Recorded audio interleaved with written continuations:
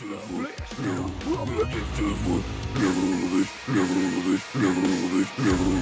know you're out there, somewhere out there. Why'd you have to go with me so buddy? Girl, I want you to leave me. I'm on fucking TV. Why'd you have to go with me so buddy like you? You gonna leave me? I'm on fucking TV. Breaks no ground. No, I think people will just, prefer that I not go into this episode with any bad jokes or anything. I mean, like, those are really for my own self-satisfaction anyway, so... Right. And I'm too tired to come up with anything, so... Hey, everybody. Welcome to the show. Too much incest out there to make fun of. Too much baby eating to make fun of. But if I don't make fun of all of that stuff, it'll just keep happening. JeRsEy represent, Mike. JeRsEy represent. Woo! So we got to hang out with other middle-aged Americans like ourselves, and it was all worth it. I wonder if like 19, 20-year-old me would be disappointed in 36-year-old me just being like, oh, you go to a concert with a bunch of like 30 and 40-year-old somethings. Ew. There was only like 10 people that crowd surfed. Ew. And like 9 of them weighed 250 pounds or more. Ew. They had children at home or with them at that show. Ew. Brian Fallon is pretty good live, man. Oh my goodness gracious. That's going to be the gist. Talk about. That's going to be basically the gist of this episode. Just say we had a great time. Brian Fallon and the Gaslight Anthem boys are back touring. What? I can't hear you. I'm deaf. I've lost everything. I've lost the ability to hear. So this will be a weird episode. So fucking loud last night. I'm just going to be talking about like what happened last night. Adam's not going to have any clue because he went deaf. He's just going to be blabbing into the podosphere and not reacting to anything that I'm talking about. Why didn't you tell me we were going to see Metallica circa 1985? Just for that one was song. What I experienced last night. Just for That's one what song. I experienced. That's all it was. But man, I've been to see AC/DC, and I don't remember them being nearly as loud as what we experienced. Because last night. I mean, granted, that's legit for old people. Granted, we were right in front of the Alex, the guitar player, not Alex, the bass player. We weren't in front of him. We were in front of the guitar amp all night, and it was blasting us away. Yeah, monitors right in front of our faces, and right up at the front of the stage. So peak, speakers and amps just bombarding us. We're at the front lines, right? Like we're sacrificing our ears and our health just for our modicum of enjoyment that we get for the year. Yes, but well worth it. Modicum. Well worth it. The first time in 3 years that we experienced a live show, nearly 3 years. I don't remember live shows being like that though. Like this was like first time ever going to a live show kind of experience for me, because I was just like, this is very different than what I've seen before. And last time we were went to a live show, we were in the very back and just enjoying the concert from the rear, just being like, hey, you know what? You people who are younger and older than us, you can be in the crowd and you can be pressed up against one another. But not last night for us, baby. A global pandemic might, wipe most of you out in just a matter of months. At least 33%, I hope. Oh God. 1 out of every 3 people we saw at that show probably dead now. That's okay. They're probably dead now. You're probably right. They were going to die anyway. There was going to be something. Remember that drunk girl? Woo! JeRsEy represent. So we drove. It took like 7 hours to get there. It seemed like. Mike took us through the scenic route of backwoods LA because that's what the GPS told us to do. It's not my fault. I was just following my phone, man. I know. And then you get your tickets. It says shows at 7 p.m. So you're like, oh, so the doors will probably be like at 6. Yeah. Turns out Ticketmaster lies the fuck to you. They lie. They not only do they lie to you, but they also overcharge you. I mean, like, what is even Ticketmaster anyway? Like, they next thing they're gonna know, it's like, oh, it's actually another venue that you bought your tickets for. That's the next step for Ticketmaster. Right. Selling you tickets to the wrong venue on the wrong day. Like, oh, that band's not here today. They canceled this show like a year ago. I know. Why would you think this band was playing today? Just because we told you? You believe anything you hear on the internet? Or what? So unfortunately, Mike drank way too much soda before the drive. Oh my. Yeah. 2 full things of soda. Like, that's my first like real soda, not a diet soda in like 6 months. So I had like 2 of them. That's a lot.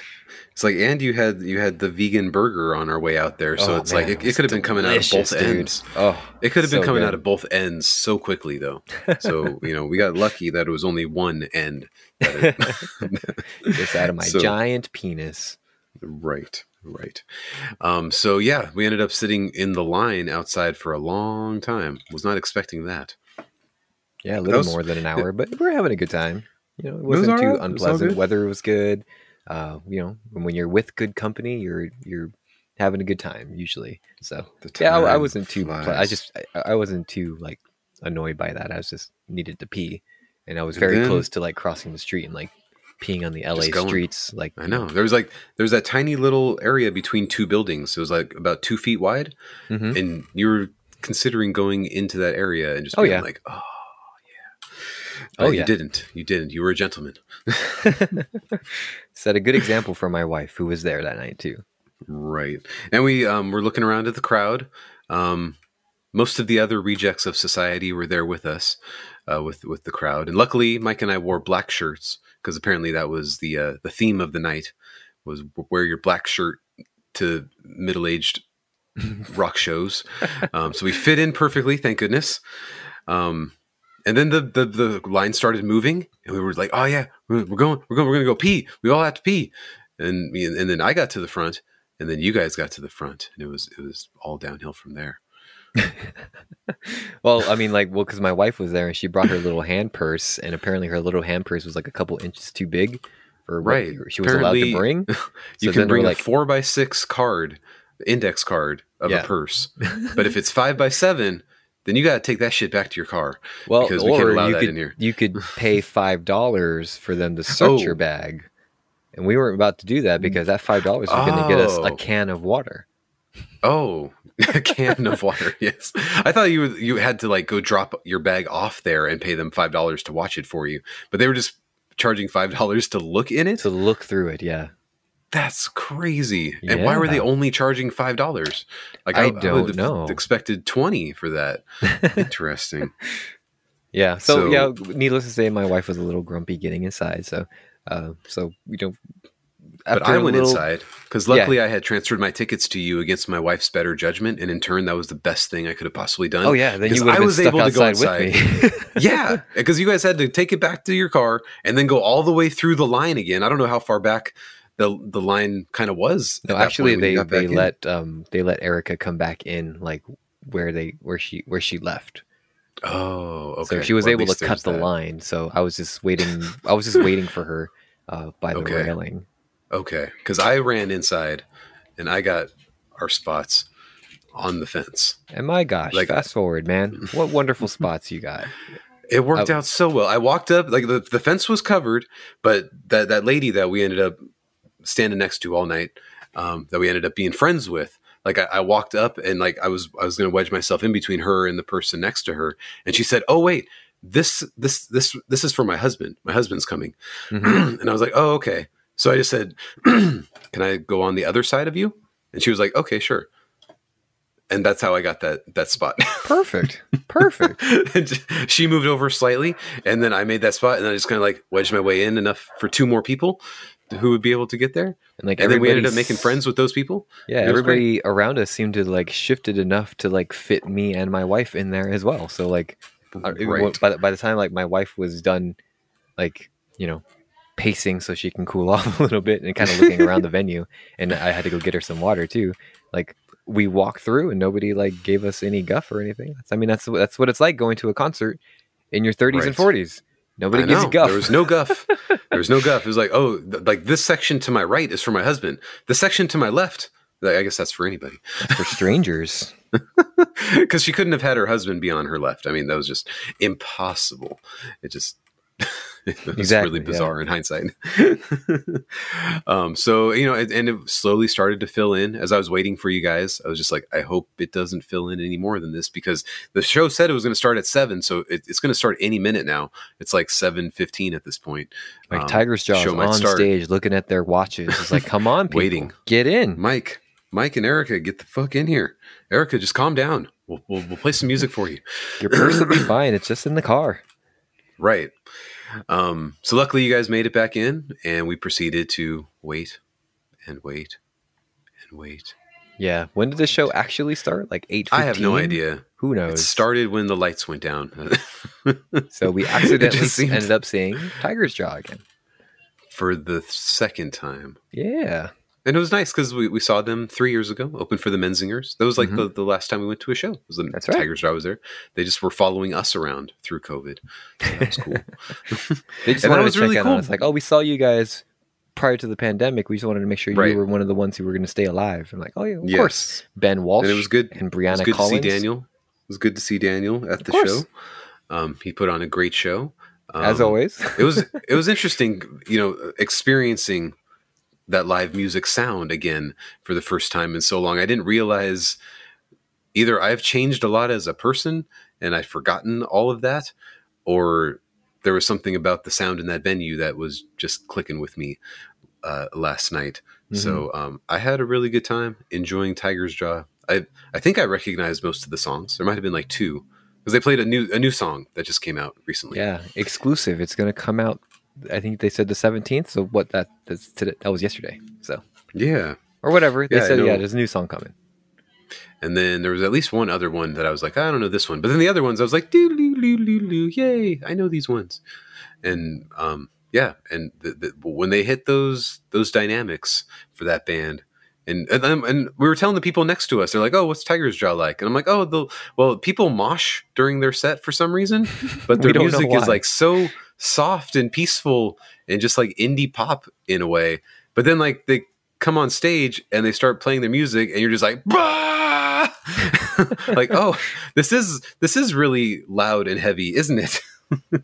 I don't know why they don't translate on their albums the way they do live. Yeah, we were talking about that when their set ended, and like it really is just like the production of their albums. They seem to bury like the drums and the bass, and you just kind of amp those up a little bit, and it really would have given a lot of these songs the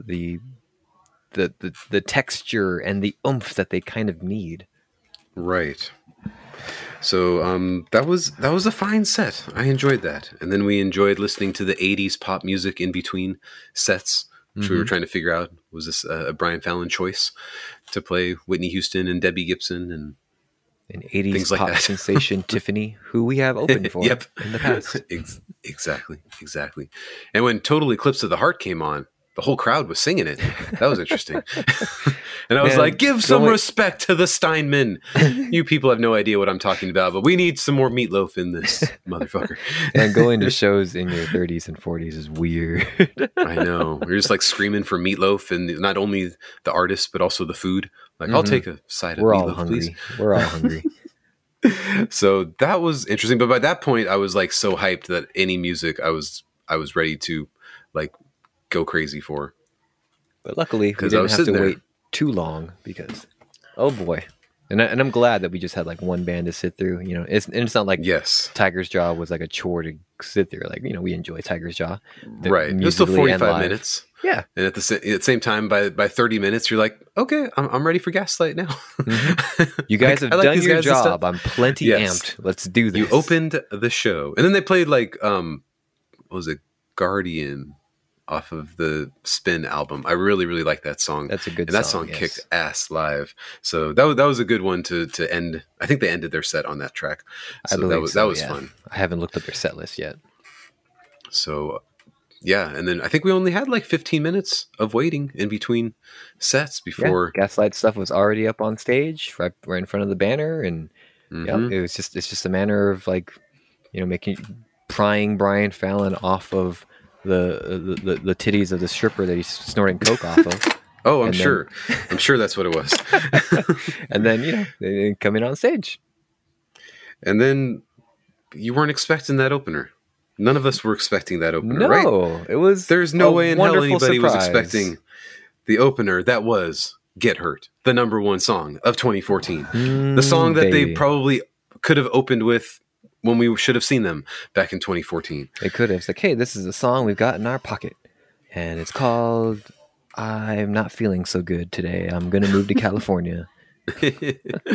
So that was interesting, and I immediately was happy. And I just kept on looking behind me. I just wanted to see the crowd. Because again, for the last 10 years, we've only been listening to this band's albums.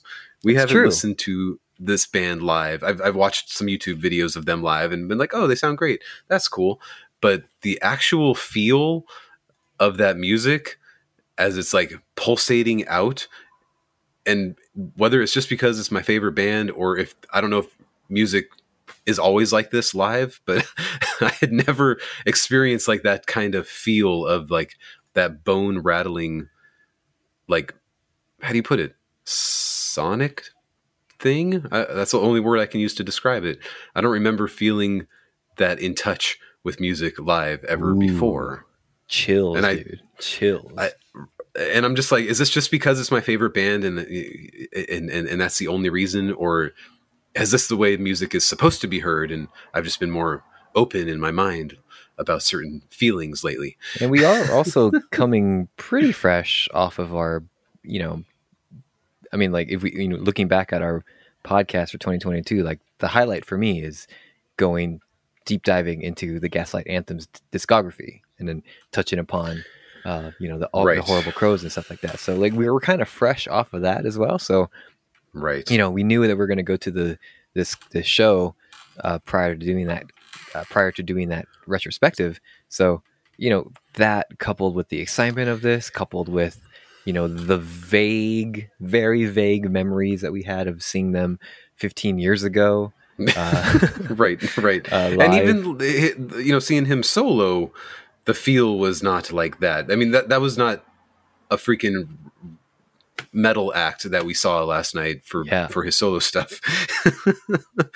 So it was like hearing these songs that you've been like just swooning and crying and like feeling over for 10 years, but hearing them in a completely different style. It's like, it's still there. Also over-analyzing maybe, but that's just who we are. It was so different, yet it's like the song was still there, and I was surprised. I don't usually sing along with songs. I don't know words to songs, but I was knowing all the words last night for almost the entire set. So everything just like felt so amped. Yeah. I guess that's all I can say.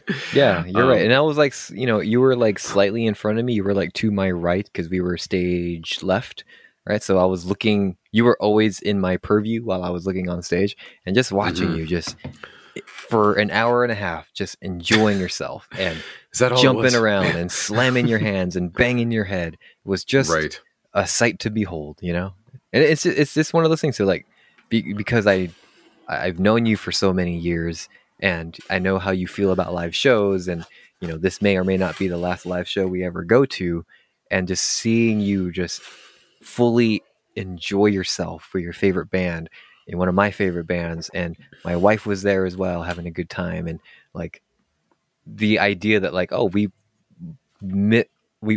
felt like that we missed our chance to ever see the Gaslight Anthem live ever again. That whole experience just kind of surreal, right? And it's just like, it was just from start to finish, just a very, very emotional night. Right. And I kept on looking back at you every now and again because I'm like, I wanted to see how Mike was taking it in. But it was very difficult to keep doing that over and over again. And then I wanted to turn around and see like a sea of people singing along to these songs that I've been, again, gloating over for a decade. So trying to appreciate you checking in. But I also over on Discord, because after the show we waited just a couple minutes, and the tech guys and the stage hands, like they handed out the set list, and then our new friends over to our right, got one. So they were nice enough to let us take a picture of it. So I texted that, or I sent you that picture over on Discord. So Yes. Great set list. They obviously didn't play everything because Brian Fallon, as we've discussed, doesn't know how to shut the fuck up sometimes. There was a lot of stories. There was a lot of banter with the crowd. There was some yelling at the crowd. There was some playful yelling. Playful yelling. I was just laughing consistently. Yeah, he's such an entertainer. Like his charisma makes up for the 5 other men on stage. Zero I don't charisma. Get it. I don't get it. Because we've seen him live, and he's the focal point, and he carries the whole crowd with him. Mm-hmm. So I was thinking like, oh, I'm sure when it's the band, it's dispersed. Like, nope. The band just stands there and listens to him and laughs at him, and he engaged with them. They had a long conversation with each other about the Strokes, mm-hmm. which was interesting. But that was the only time that he engaged with them, and then they just would jump back into the songs again. And I was just like, I want to embrace the whole band, but my focal point is in one place. Yeah. So. Which, if you think about it, it's probably a good thing that, like, not everybody in the band needs their 15 minutes of fame mm-hmm. each night, right? Yes. The fact that it is just Brian out there, he's pulling the weight of being the front man of this band, but he's also trying to be a funny guy, and he's entertaining the crowd, and he's trying to keep his band happy. It's not like he had like practiced these monologues ahead of time, but you're like engaged and laughing. It's amazing. I guess that he's been doing this for 10 years, so it's second nature to him. Of course, or beyond. Yeah. But beyond 10 years. What am I saying? 15 years. Yeah, but also, I sent you the set list, so if you wanted to go over that really quick and see, were there any other any highlights of the evening? Anything? Any blaring omissions too? Well, let's just go down the list here. Get Hurt to open. I mean, what the fuck? The hell was that all about? I was not prepared for that. I was like, oh, he's going to open with 45 or maybe Howl. That was exactly what I was thinking. Something up tempo for us to just be like, yay. And then I'll something be like, that oh gets man, the crowd everybody's pushing singing me along too. Like Howl's perfect, right? And then he jumps into the do do do do do do, and I'm like, oh shit. And I think it makes sense too. I think it's deliberate for an LA show, because they're just specifically for the line. I think I'm going to move to California. Like, exactly. Of course, he's going to start it off with that, and then he goes on his whole rant about Los Angeles and how weird and lovely it is. Mm-hmm. So then we got Handwritten, which was great, and then May. I didn't realize May was so early in the set. Yeah. Because he didn't acknowledge the crowd until 3 songs in.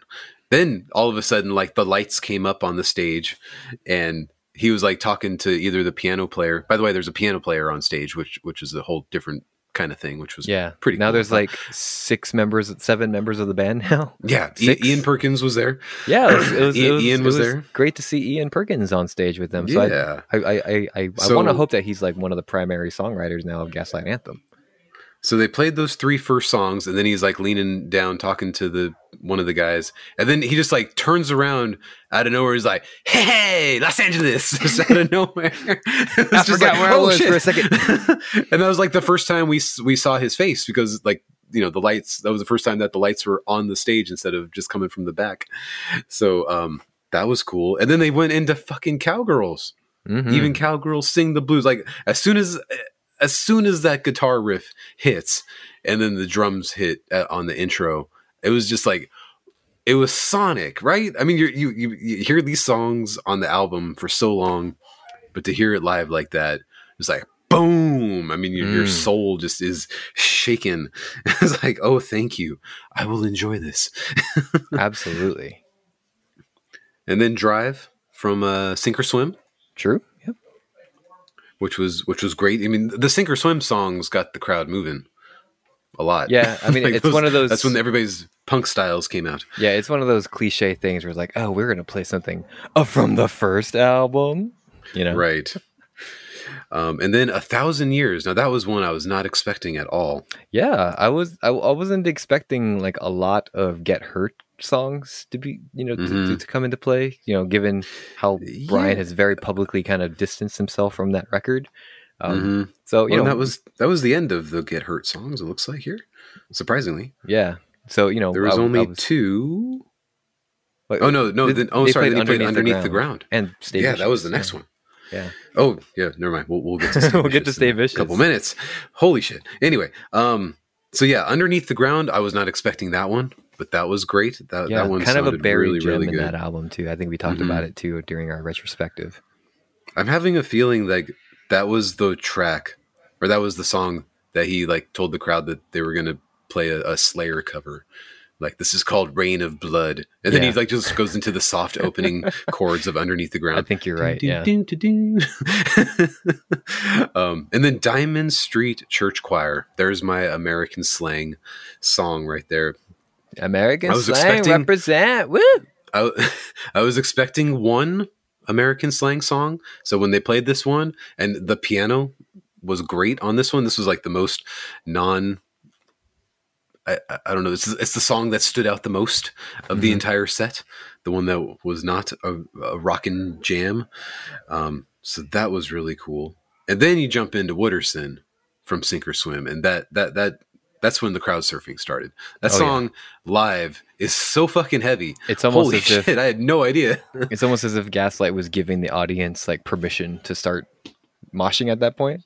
Right. We were debating like, oh, are we going to see moshing today? Are people going to start crowd surfing to these sad fucking songs? Well, you pull out the oldies, and they sure did. They sure did. So that was great. And again, I'm just like hanging over the edge of the fence, just like pumping my fist and pounding on the fence with the drums, just having a great time.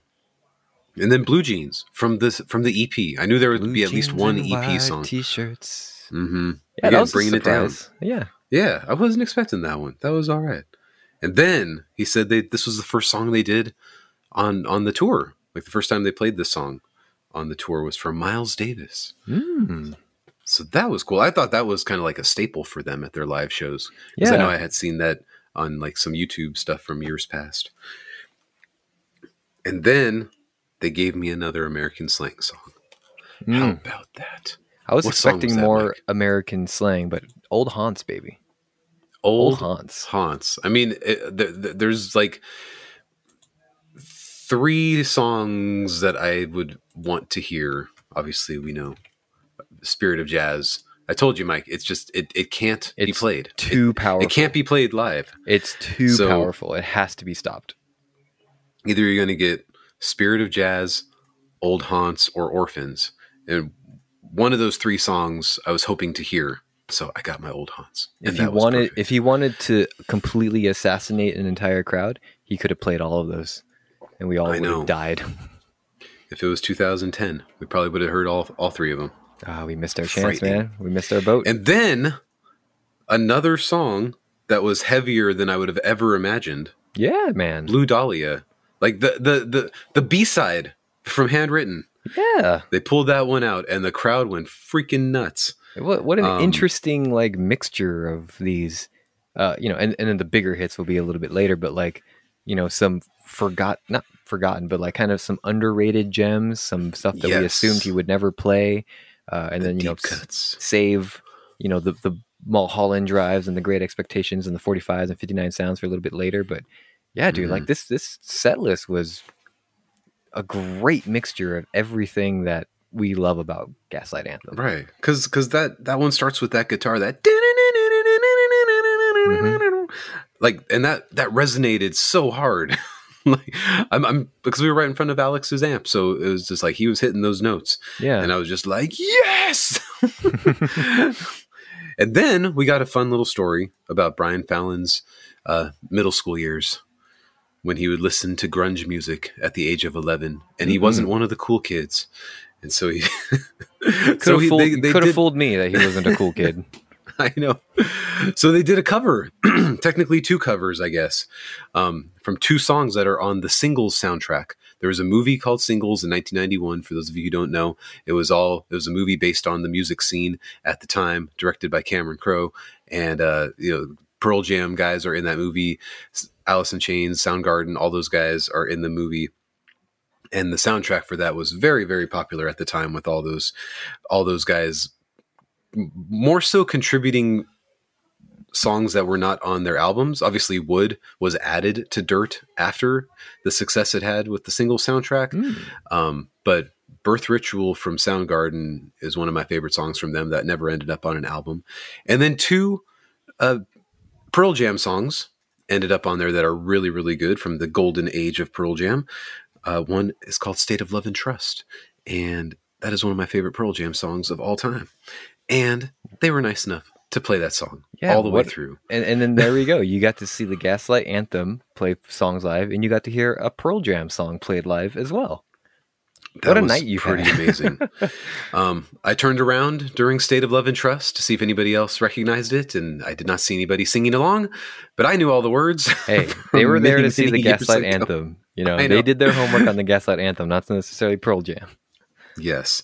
Now, they prefaced State of Love and Trust with a song called Chloe Dancer, which is a song from a band called Mother Love Bone, of which the lead singer of that band, Andrew Wood, died of a heroin overdose shortly before their debut album was set to come out, hence dissolving that band.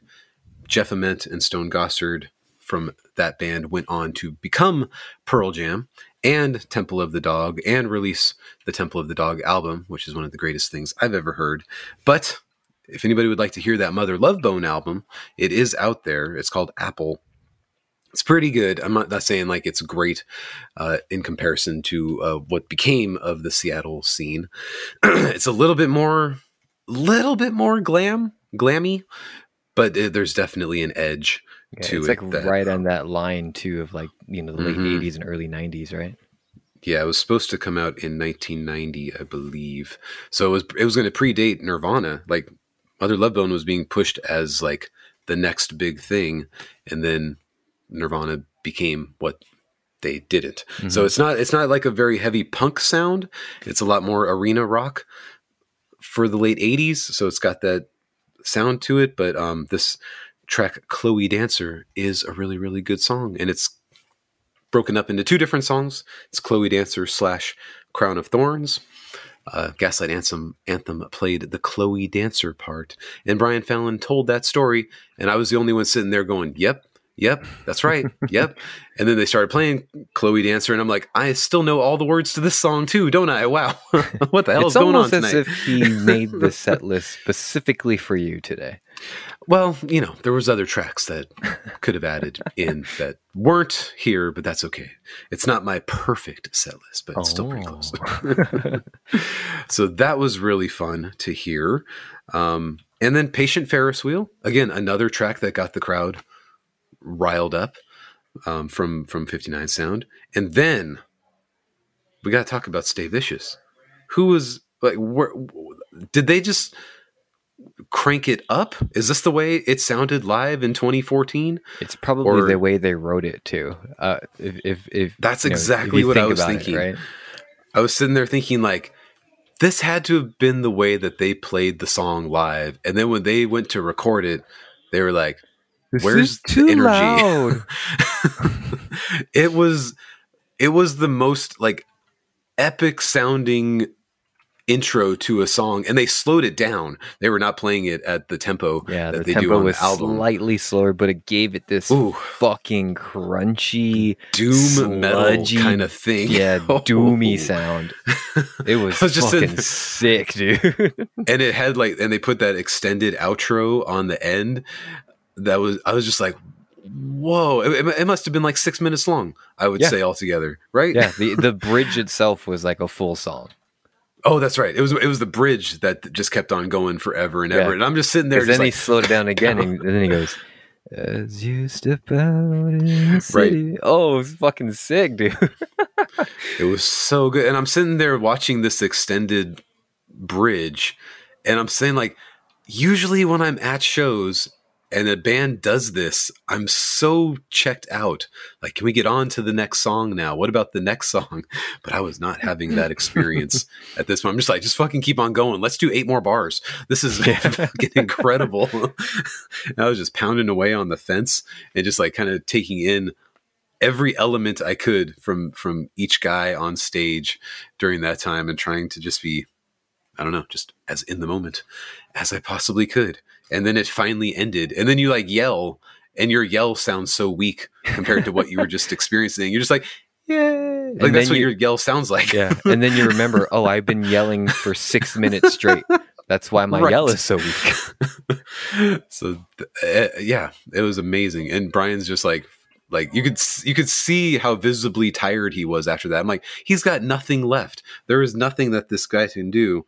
Like, oh wait, there's still like 5 more songs. So, and it's like, now let's go into Great Expectations, and it's just like, whoa, like this is exactly what I needed. And so I had like that perfect moment of knowing that we saw Great Expectations be played there in 2008, having no idea what it was, and knowing that was the song that like hooked me into this band. Yeah. And all I could do when those opening notes, when I just turned around and I was like, I did the circle pit sign. Everybody, let's go. We're doing a circle pit to this.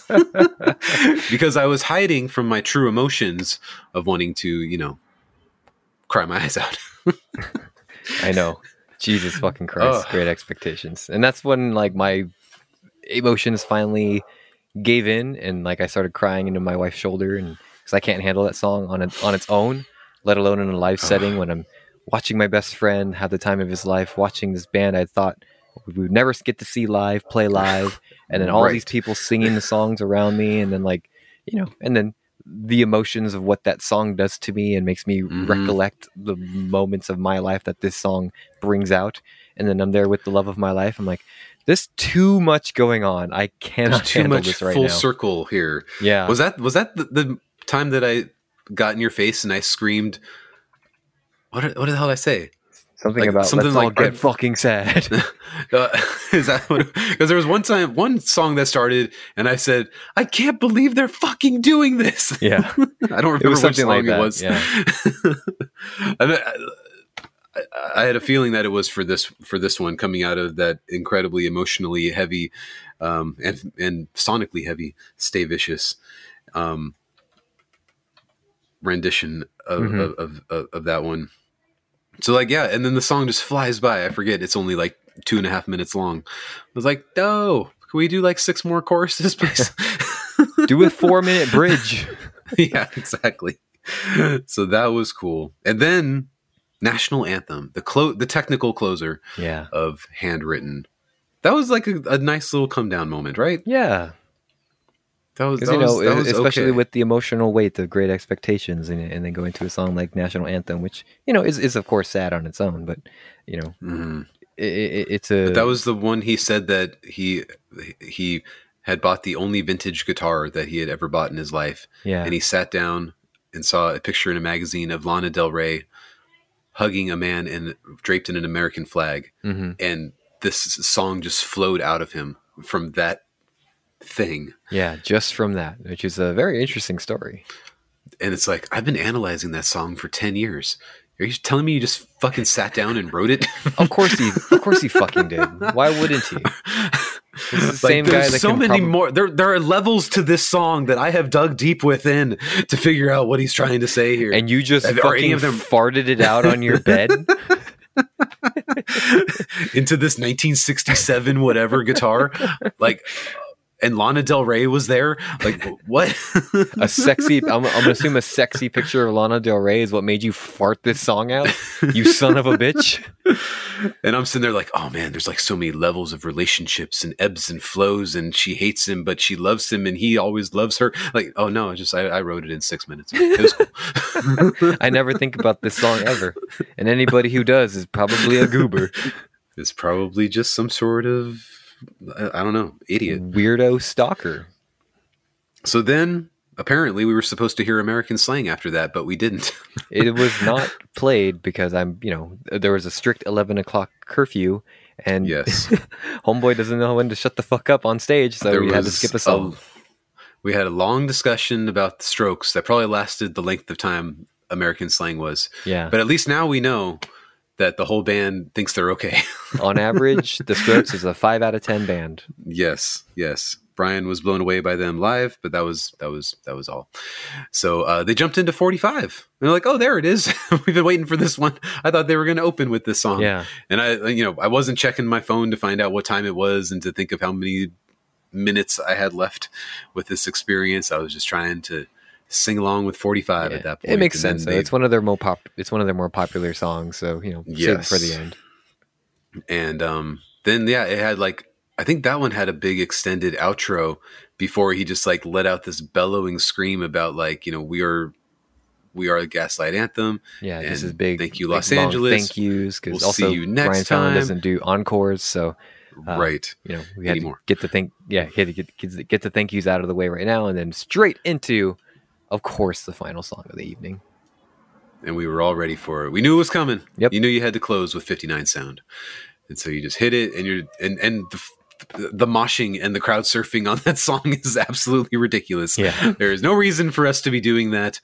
But what was good is that we were far enough over to the left that we didn't have to deal with any of the crowd surfers. We never once got shoved. We never once got kicked in the head. We never once got it came close. Yeah. The mosh was 2 person lengths away from us at one point, but it never reached us. So I was very satisfied.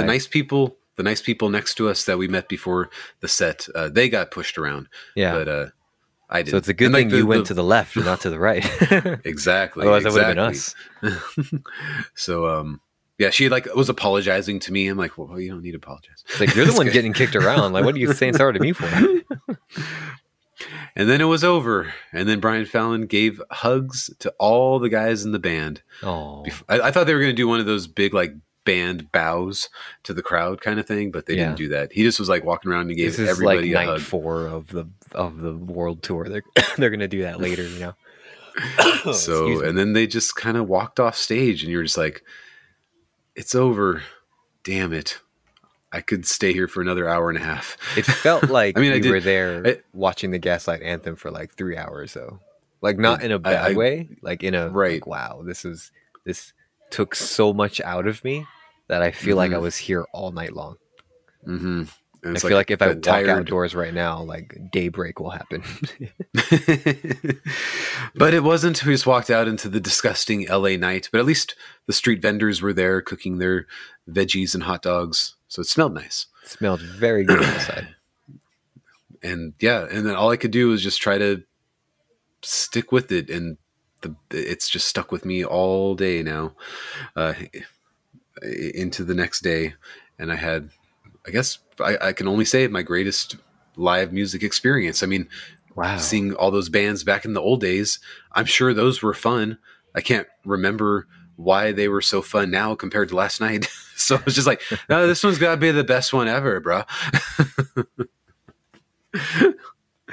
Well, that's glad. I'm really happy to hear that, man. And I had a wonderful time. Again, it was just a gigantic wave of every emotion going through my body, right? And I don't know if my wife being there reminding me that I don't need to feel these ways anymore, or her having her there helped or made some of those songs kind of come full circle. I'm sure that helped a lot too, but having you there, having her there, having me there, and the spot that we were in, we weren't being encumbered by people in front of us. We didn't have to be distracted by looking over people's shoulders or watching the event through people's phones that they were holding up. Right. We didn't have anybody to block our view whatsoever. Perfect. Oh my gosh. Everything except for my wife being grumpy for a few minutes, because of her purse situation. Other than that, the night was perfect, man. Everything went so well. And I can't, we if it sounds like we're just gloating for a long time, it's because we had a great time. Yeah. I mean, we only spent 6 weeks talking about his albums, so we might as well spend another week talking about it now. This would be a great cap off to that retrospective, man. Woo. Right. So like I told Mike on the way home, this album coming up in 2023, it has to be some kind of an album for me to want to go back to a live show again. Because I'm done. Everything about being at a show that I didn't like happened, except for the getting kicked in the head part. I'm glad that didn't happen. That was like the last. That was like the last thing that needed to happen. But I'm like, I don't remember live music ever feeling that way internally. Usually it was like, I'm over here and the music's over there and I'm just kind of enjoying it. But this time it like seeped into my body. It hit. Like, wait, is music supposed to be like this all the time live? Because I've been missing out. I imagine it hits differently when it's a band that you hold so close to your heart, you know? That's what I was thinking. That's what I was hoping. So it's like this is the only band that I would want to see live, I think. Well, I know Pierce the Veil's got Pierce the Veil's new albums comes out soon, but I think I'm going to have to turn you down on that one. To see them live? Yeah, I mean, you can go see them without me. You can take Erica, but well, I guess I should throw away these tickets I bought for us as a surprise. That was my big surprise on today's episode. Just resell them. It's okay. But yes, this 2023 album, I mean, it would have to be pretty good to drag me to another show again. So I'm hoping it is, but we'll see. Yeah. Time will tell. It's almost as if you have great expectations. I don't. Oh. They're tepid. I had tepid expectations. It's almost as if these songs might be your next national anthem. Oh. How many minutes do you think the album will be? 45? Oh, at least. Will this new album be so good that all these past songs will be just old haunts to you? Oh my God. Will you take these new albums with you underneath the ground? Or will you love them for 1,000 years? I've already said I want to be buried with these albums. Will you write a handwritten letter to Brian Fallon to thank him for tonight? No, I won't. Oh. May you enjoy them as much as you want? We may. Adam, what are you wearing today? Blue jeans and white t-shirts. No, I'm not that cool. Okay. All right. Oh, did you hear about the carnival coming? Do you want to go get on that patient Ferris wheel with me? Fuck that. Fuck California Adventure and their Ferris wheel. Oh, okay. Yeah, I mean, hey, stood in line for 20 minutes and the line didn't move. Watch your sassy mouth, man, or as I like to call it, American slang. I'll stop now. I'm so sorry. I'm so sorry for all of that. But trying to speak something from Huckleberry Finn. No. Some of those words are banned. That's right. That's right. Hard banned on this show. It was nothing but those words pop into my brain right away. So I was just like, I tried to put them together into something that sounded endearing yet still historically racist. I think that's the okay way to be racist, right? Well, historically racist is still just racist. So thank you for explaining that to me. Drive on over to the next segment of a show, shall we? I had a wonderful time with you, Adam. It was quite an experience, and it's going to stick with me for the rest of my life. So I'm happy to hear that it was a night to remember. But we also listened to a bunch of other music as well. It's been a busy week. Right. That is very true. Do you want to talk about Space Odysseys? Or yeah, let's get that one out of the way. Current stuff. You mean Andor by the Star Wars story? Or Vaxis? I mean, I think it's loosely based on the unheavenly creatures, I think, right? I think so. Vaxis Act 1, the unheavenly creatures. This is the last album that is underneath my belt as far as Coheed and Cambria's incredible lore that I've been following for the last, what number album is this? 9 weeks now that I've been listening to this band. Oh my gosh. It doesn't feel like it's been that long. Did you spend a week with the first two albums again? I can't remember. Did I take a break at any point? Like, I feel like I don't know. I've been hashtagging this band into our episode stuff, like seems like all year long. But right. Yeah, so this is the last one that I've have yet to check out. You know, this is all stemming from me enjoying Vaxis Act 2, and then of course Adam jumping into the band's discography, insisting that I join him on this journey. And my God, what a journey it's been. It has been. I mean, this one is the honker. We haven't had a good long album from this band in weeks now, pushing an hour and a half almost. This is a chunky boy, but right. I mean, this band is no stranger to chunky boys. At this we gave point. him a break on the last one, on Color Before the Sun. We're like, okay, have your fun, write about the earth and living on it. But now, write about disappointing your wife. That's okay. We all do it. And children. And children. Here to Mars. Incredible song. But yes. Back to the high concept Space Odyssey, back to doing homework for some of these songs. This one is pretty simple when I looked it up. Yeah, it's a very straightforward story. Yeah, so which is good because all the story is kind of being told within the context of the record, thankfully. So it wasn't too hard to look back and try to look up people's dissertations and and articles and reviews about this album and what it may mean, because it's pretty, like you said, it's pretty straightforward. Right off the bat, though, I think it's a little too long for its own good, but I think we're good at that point. I'm not a big fan of the last two tracks, and obviously that would have if we could have cut those again, I don't think it would transition as well into Vaxis 2. No, but it would save 11 minutes, which would be fine with me. And this past Thursday, that was my last listen of Unheavenly Creatures, but I went from that straight into a window in the waking mind, or of the waking mind from earlier this year. And dude, it blends, it transitions so seamlessly, it's so good. Yeah. So I mean, the first two tracks definitely set a tone when you got Vaxis talking, kind of narrating the story, which is pretty awesome.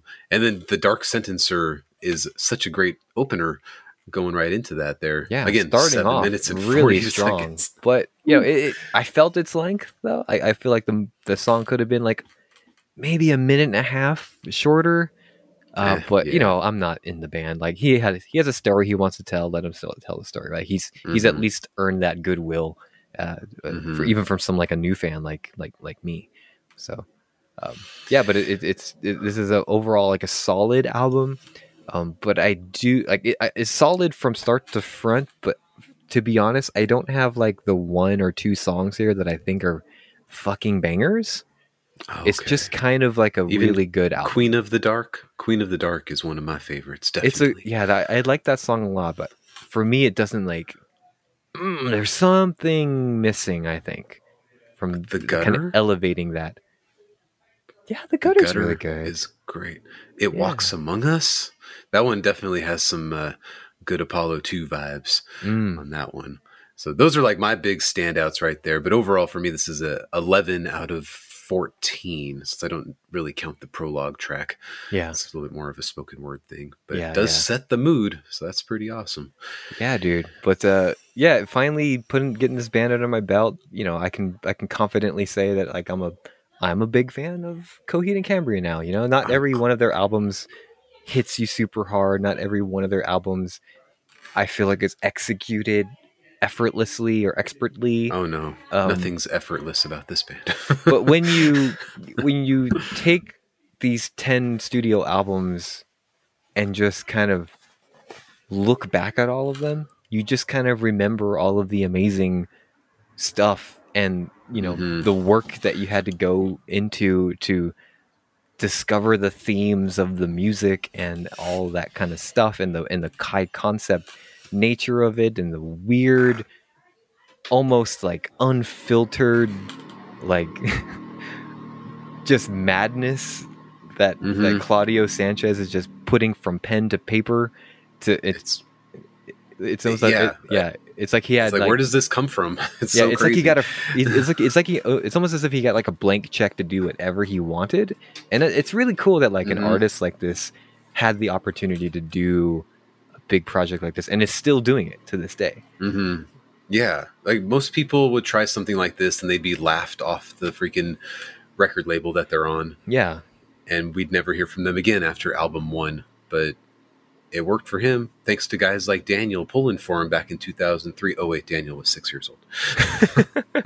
I always have this vision since I know Second Stage Turbine is his favorite. And I'd like, oh, you were in first grade when that album came out. And I wanted to like believe that Daniel was like hyping this album to other first graders as a 6-year-old. You know, it's like I want that so bad to know that was happening. But unfortunately, I guess we'll never know. He's too busy on tour right now. Yeah, man. Like, and I'm sure Adam can, you know, agree on this statement too. But like, if you want to devote the time to it, you're gonna need a bit of patience, especially in the beginning part. And I'll be honest, like throughout, like not all the songs are incredible, but if you're willing to put in the time and the effort and the dedication to kind of do a little bit of outside homework and maybe read other people's point of views, maybe go back and listen to Adam's and I's discussions on some of these albums and listen along and, you know, and maybe contextualize this story and these albums for yourself, I think you're going to find like a really interesting experience listening to Coheed and Cambria. And I've got to say though, just as an album, if we could just recommend one album to you, No World from Tomorrow from 2007. Homeboy. You want to talk fucking masterpiece. This is like that album is an all-timer for me. And I'm glad at least, you know, not every album's like incredible for this band, but like it was all worth it to get this album in my life. I gotta believe that I've added it to my top 100 albums of all time. So good, dude. So good. And and I'm sure your mileage may vary, of course. I think there's enough in all of these albums where like some of these will be somebody's favorite. You know, everyone's gonna have their own favorite album from this band. So man, go see them for yourself. You know, go check them out on your own. And they're still around. They're 20 years plus strong, and I'm sure they're gonna be around for a lot longer. Yeah, this Vaxis series is supposed to be 5 albums, so we got. Holy shit! I hope it's not 4 years between albums. He's going to be 60 by the time this is done. So he's older than me. Yeah, to be fair, there was a global pandemic between these 2 albums, so you know. Well, but he wrote most of Vaxis 2 during that time. Like that stuff was kind of like based on what he experienced. Like if you go on Lyric Genius, each track has kind of like a copy and paste, track by track. Interview that he did with, I think it was Apple Music or something. Oh shit! So he breaks down all of it. So it's like he's talking about all the stuff that he experienced with his kid and his wife during that time that he funneled into these characters to create that story. But I did put No World for Tomorrow as my number 79 album. Woo, baby! I put it above Beggars. Beggars is now my number 80. Get out of here, Thrice. Cool. Come back when you're writing space operas, bro. just come back with a good album. That's all we want. Yeah. So dude. I'm proud of you for making it through. I really wasn't sure how much of this you were going to enjoy, so I was more than excited that you picked up on some stuff. I still have to figure out how to put the Ascension and Descension, the Afterman Chronicles on my list, because like that. There's only like 1 or 2 tracks on there that I am kind of out of that entire 20 tracks or whatever. Again, including the bonus tracks. However you score them, to do whatever you need to do to pad out that score. You know, if the percentage is higher, if you blend them together into one massive double album and that bumps it higher on your top 100 list, do that. I think I have to do that. Like I'll put each individually on my 2012 and 2013 list. Yeah. Before my albums of all time, I'll just put the deluxe edition because I got to add those bonus tracks in. Yeah, dude. Because those make the album even better. Yeah. So I wasn't sure. I was thinking you were going to just be very hard out on a lot of this stuff because you always were kind of dismissive of this band for quite some time. Yeah, it was for a long time. My initial experience with keeping Secrets of Silent Earth, and then just the initial singles that I would come across, and just be like, well, this is a little too experimental for my taste. Their singles choices are questionable. Yeah, like, it's not always like their fault too. That's like sometimes the label trying to sell something. I guess. What are they on now? They're on Roadrunner now. Interesting. Wow, that's good for them. You know, again, Yeah. they get this blank check to do whatever the fuck that they want, and they're at this point like knocking it out of the park. They've learned all the correct lessons of each album, and they've kept what separates them from their progressive rock and experimental rock peers. You know, so good on them, dude. I'm glad that there's art like this being made out today. Definitely. All right. Did you have anything else from this week before we talk about the new albums? Yeah. Well, actually, pretty big. What we've been listening to from last week, the Rain Museum. The Rain Museum, Armor for Sleep. Yeah. So I know. You know, last week when we touched upon it with our first impressions, you know, I seem to be a little higher on it than you were. Has that changed at all, or do you still kind of like, it's okay? I ended up liking half of it. Half. I don't know what I was. I don't know what I was going into with this band. I mean, obviously, I knew they weren't going to make something like the past.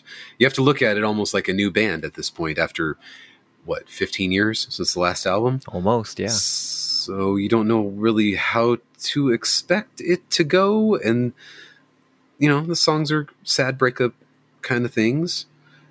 Yeah, and there's a lot of breakup album. I mean, it is a divorce album, and it's also, you know, it was written due to the pandemic, and there's a lot of songs about isolation and not having the people that you rely on close to you, while you see death and misery around you, and you feel powerless to do anything, and you're going through a divorce. You know, right? So there's a lot of darkness and sad themes in the Rain Museum, and you know. But I just felt like half of the songs were just a little too drab.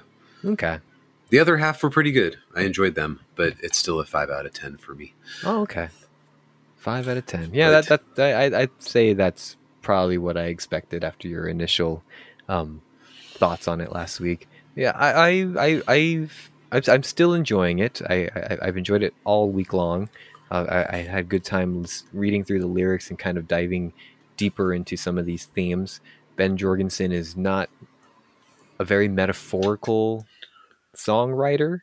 He just kind of writes down how he's feeling, and he's just kind of telling the story. And that's, in a lot of ways, I appreciate that, especially with, you know, and it's not his fault, right? I was listening to this alongside Coheed and Cambria, so, you know, having to do homework for another album might have been a little too exhausting, but that's very true. But so I appreciated like, oh, this is straightforward. I understand what's going on. I understand what these songs are about. I empathize with a lot of what he was going through. Like, I've been through a divorce. It ain't easy. I can't imagine going through a divorce while the world was, you know, turning upside down.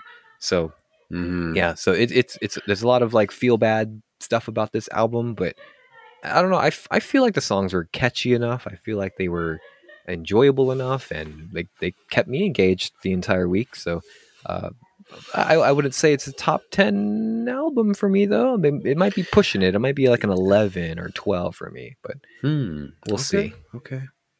Yeah, it'll be stuck in my middle tier stuff, which I got a lot of middle tier stuff this year. I mean, 2022 is the year for middle tier.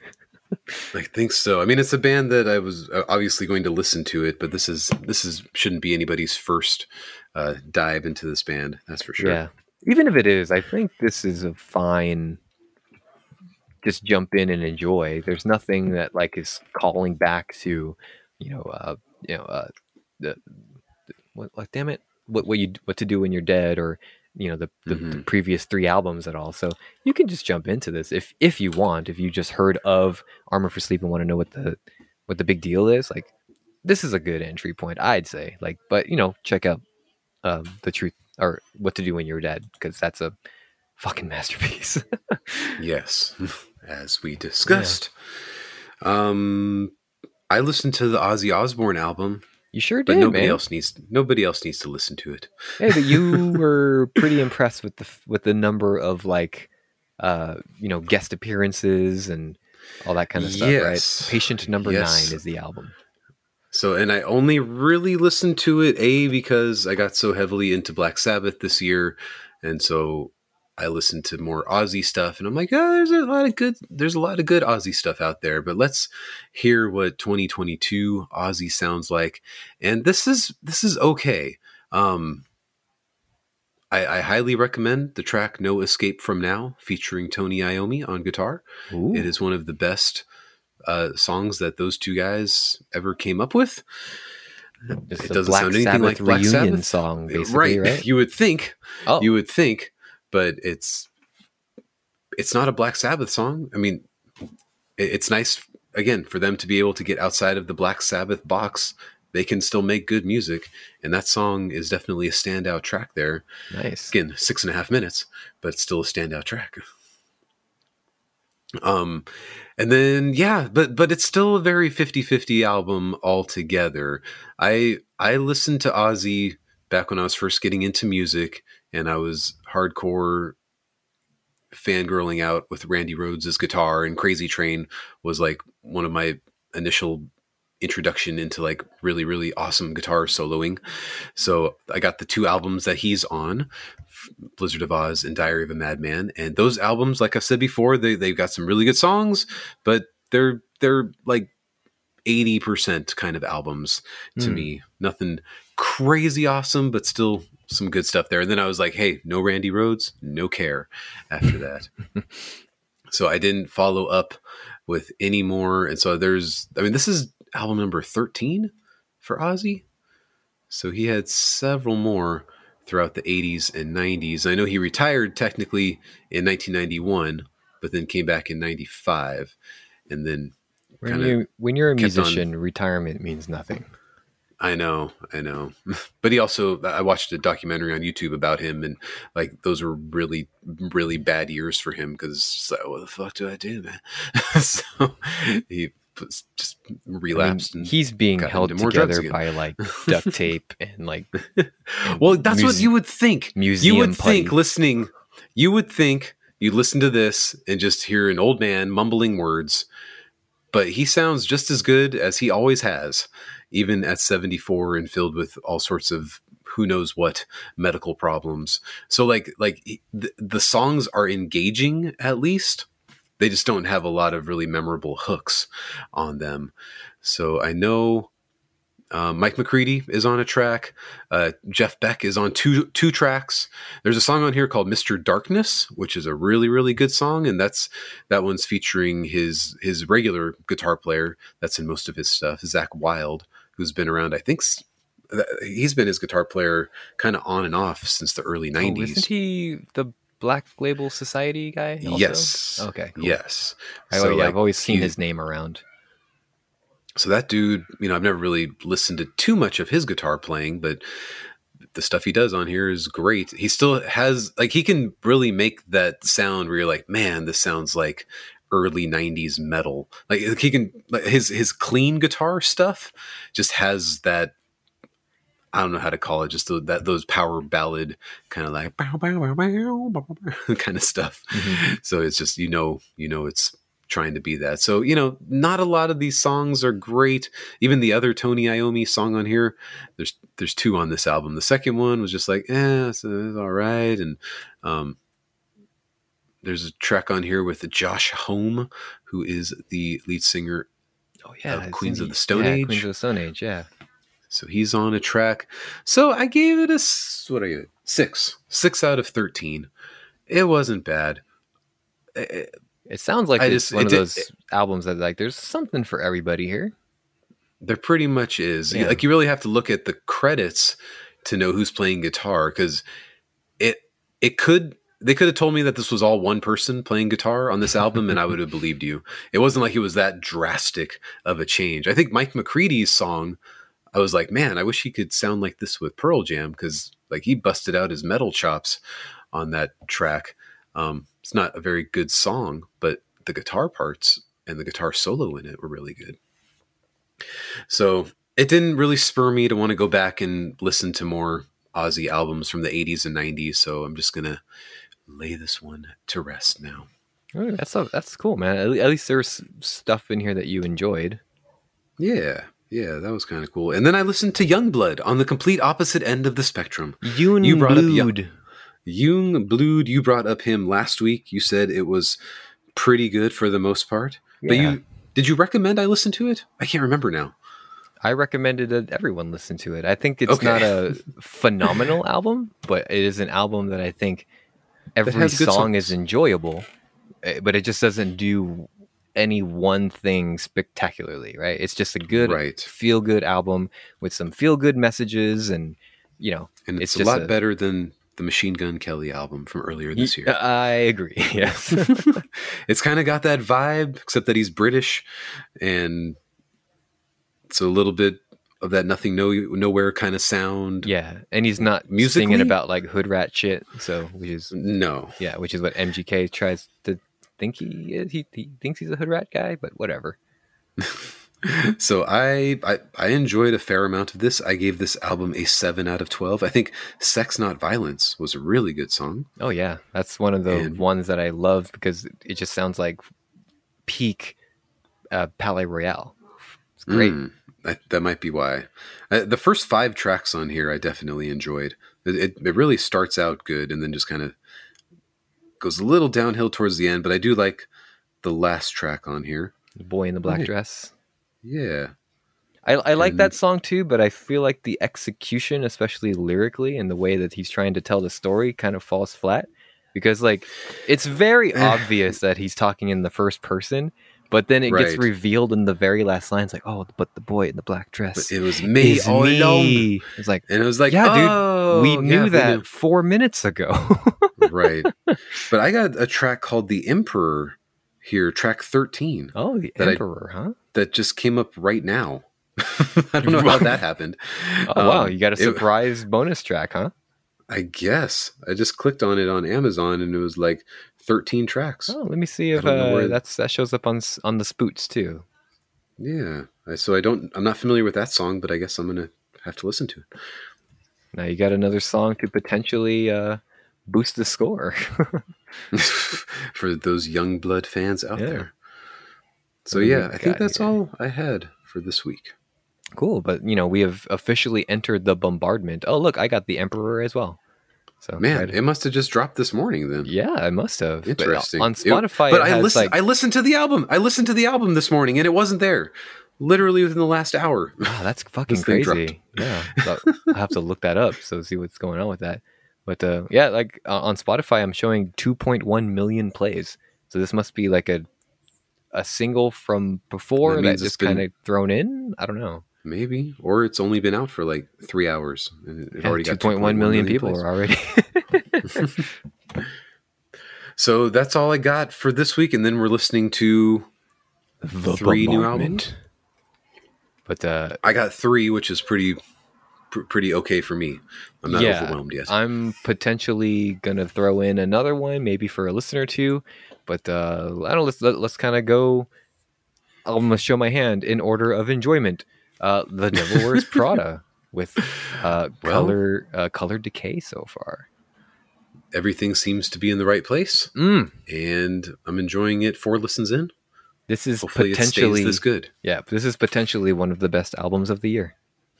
I'm not sure about that yet. Adam, you shut your mouth. Definitely. I'm gonna say it's definitely a top 20 album for me right now. Ooh, okay, I'll take that. It's still got some time.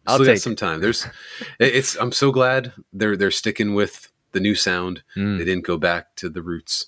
Nobody wanted to hear that. Yeah, not only are they sticking with the new sound, they're still kind of doubling down and like going even more progressive and like even more with like the dark atmospheric tones and just kind of they're just kind of throwing in some weird shit without like fully throwing away their old identity. Like they're really doing a blend of old and new at this point, and I am all for it, man. And like I'm gonna throw in still pretty heavy. Oh yeah, like I'm gonna throw in like another listen or two of the Act too, just to kind of reacclimate myself to that album and just be like, oh, this is why this album is so good. And Devil Wears Prada have really had a huge glow up over the last few years, man. Because I listened to the Act a week or two ago, and I was like, this album isn't as good as I remembered it. But I also wasn't really like paying attention. I was doing other stuff at the time. So I need to kind of give it a full attention listen. I know. I mean, just think, like 2 albums ago, Transit Blues, bro. 818. 818, bro. Almost a decade ago. I don't remember anything about Transit Blues. I just remember really disliking 818. Wasn't Transit Blues like your number 1 worst album of the year? Which one of that? Which of albums was that for you? 818 was my worst album of 2013, but it was dethroned by Dead-throned. No, not Dead. Dead Throne, I love. It was dethroned by 4 bands. Vanna, shit. The Few and Far Between, Falling in Reverse, Fashionably Late, Stray from the Path, and Avenged Sevenfold, Hail to the King. Ooh, boy. Good job, that Devil Wears Prada. You're not 818 was my number 5 worst of that year. But to go from that to where they went to the Act and then Colored Decay, man. Like, what a glow up. It was pretty impressive. Yeah, I hope their old fans just disappear, I guess, if they need to. If they can't accept it. Yeah, and if you're a fan that like doesn't enjoy the Act or is whining about it or Colored Decay, hey, your old albums didn't go anywhere. You can still listen to some of your favorite songs on Dear Love, A Beautiful Discord, like Dogs Can Grow Beards All Over, Who Speaks Spanish, Quesadilla, Swords, Dragons, and Diet Coke, Modify the Pronunciation, Gauntlet of Solitude, Rosemary Had an Accident, and the rest. No one's telling you can't enjoy those songs. They're still those all there. From which album is that? Are those ones from? Dear Love, A Beautiful Discord. Oh, that's right. Album number 1. Well, you got to grow up sometimes, and Once I appreciate that about this band. I love that. But we got worried after Z2, the Mighty Zucks. I mean, it's like they're going backwards. They were thrown. Now we understand they were just throwing a bone to the old to the old listeners, and thankfully they are keeping this great sound that they enacted with the Act. But yes. Yeah. But for the next week. Speaking of, go ahead. Speaking of us just deciding to listen to old albums, let's talk about the other bands that we're listening to this week. No Devotion. They've come out with an album 7 years in the making, supposedly. 8 tracks, 7 years. Yeah, they wrote 30 a song a year. 37 minutes. 37 minutes for 8 tracks. Yeah, Jeff Rickley's we can't call it his new, because again it's been 7 years. Oh my god. His I guess current band now with some members of a band. I don't need to get into it. But yes, again, following up Permanence, which was an album that we thought had some good ideas. There's a couple of really good songs on Permanence. And one of those songs made my top 12 songs of 2015. And don't know if I can say the same about No Oblivion, though. No, there doesn't seem to be too much standing out yet, but this is where Jeff is in his creative existence. So it's fun to hear new Jeff for the first time in 7 years. I love Jeff Rickley as an artist and as a human being. I think he's a pleasant man, but I don't know if this is going to do anything for me for the next week. So I don't know. Right. Maybe some epiphany. Just listen to will the old me. album, I guess. You got the old album to. That album's not great either. I mean, no, it's not. I don't know. Maybe I'll have some weird epiphany for No Oblivion by No Devotion by Wednesday. I don't know. I doubt it, but we'll see. I'm not enjoying this one so far, but but it's good that Jeff Rickley is still staying creative, and I hope we never get any more Thursday and we just leave Thursday alone. Right. The impeccable discography that they have. But it's like if Black Audio or if AFI is going to take the Black Audio route, then we know where Thursday's route is going to go. Oh, just no. by listening to these albums. It's okay. It's okay. I haven't had a chance to listen to the new album by Asphalt Meadows, but we talked about it a little bit on our commute yesterday. Can you tell me a little bit about or tell the audience a little bit about your first impressions of that album? Well, the band is called Death Cab for Cutie. Yes. The album is called Asphalt Meadows. This is their 10th album, 10th studio album. Jesus, are you serious? Yeah. Is that right? So Okay. Kintsugi was their 8th. That's the last one with Chris Walla. And then they released Thank You for Today in 2018. Yes. So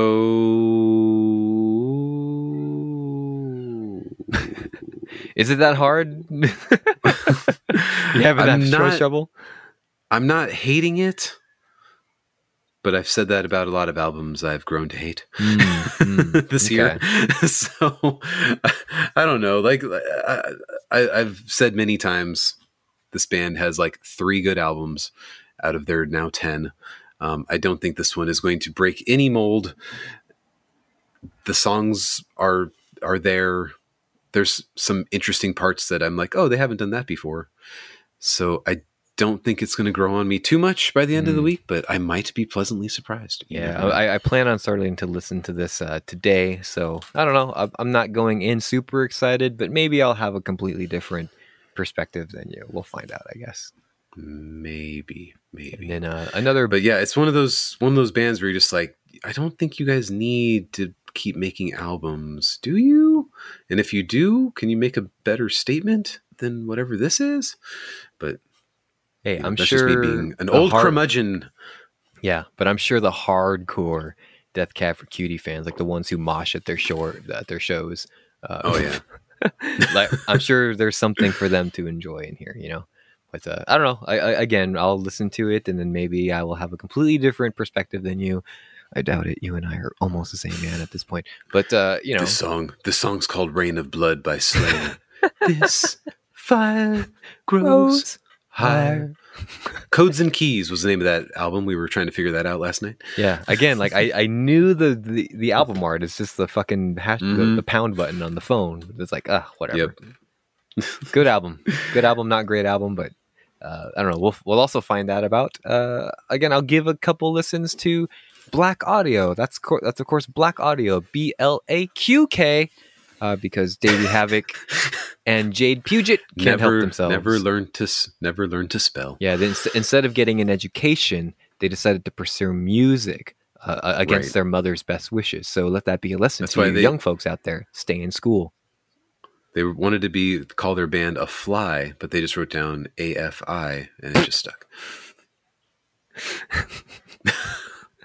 Stay in school, kids. Stay in school. Don't become gothic punk rockers.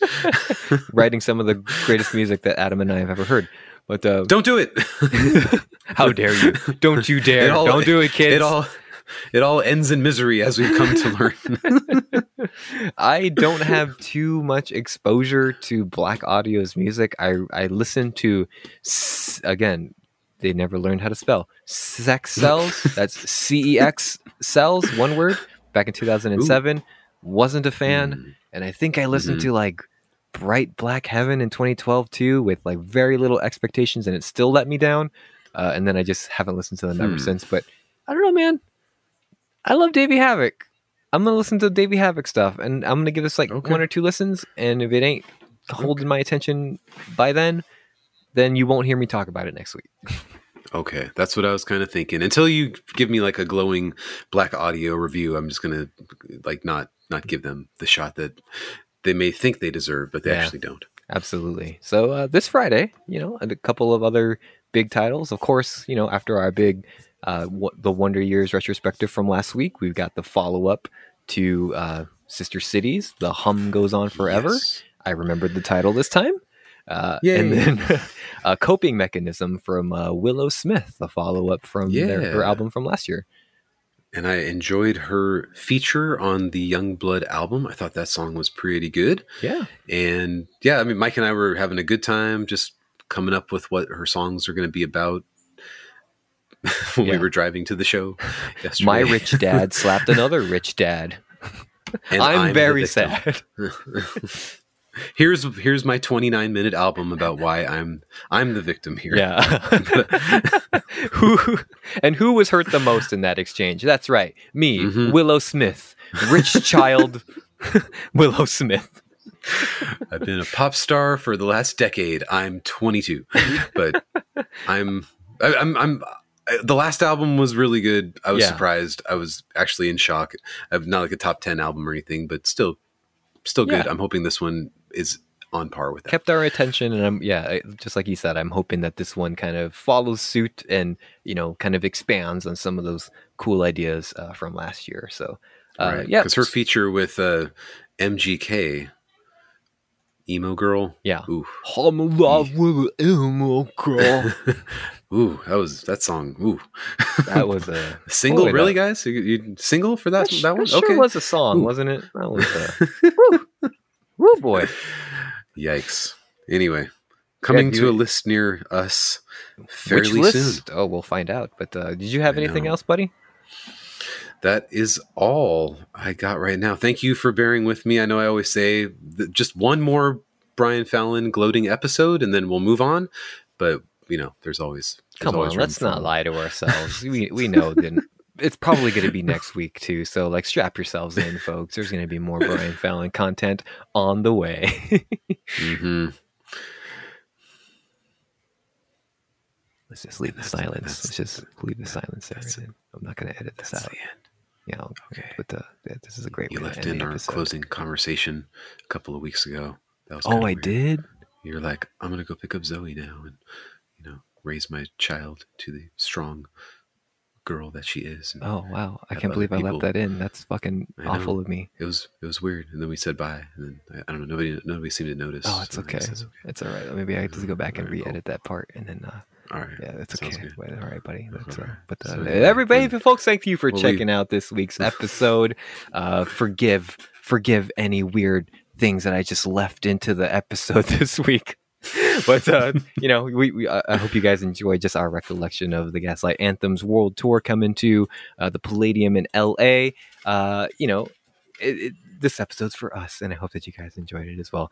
Stay tuned to more episodes in the future. We are kind of hitting that kind of end of the year stride where a bunch of albums are going to be hitting us. We might do a track by track next week. I don't know. Maybe we'll do Color Decay. That seems to be one that we're enjoying very much. Maybe we're going to do Trup the Moor by Black Claudio. Who knows? Stay tuned, folks. But for my co-host Adam, I am your co-host Mike. Oh man, like we say when we're having the best nights of our life, courtesy of the saddest boy in all of New Jersey. Jersey represent. Jersey represent. Woo! What are you looking at, asshole? I was hoping you'd say that.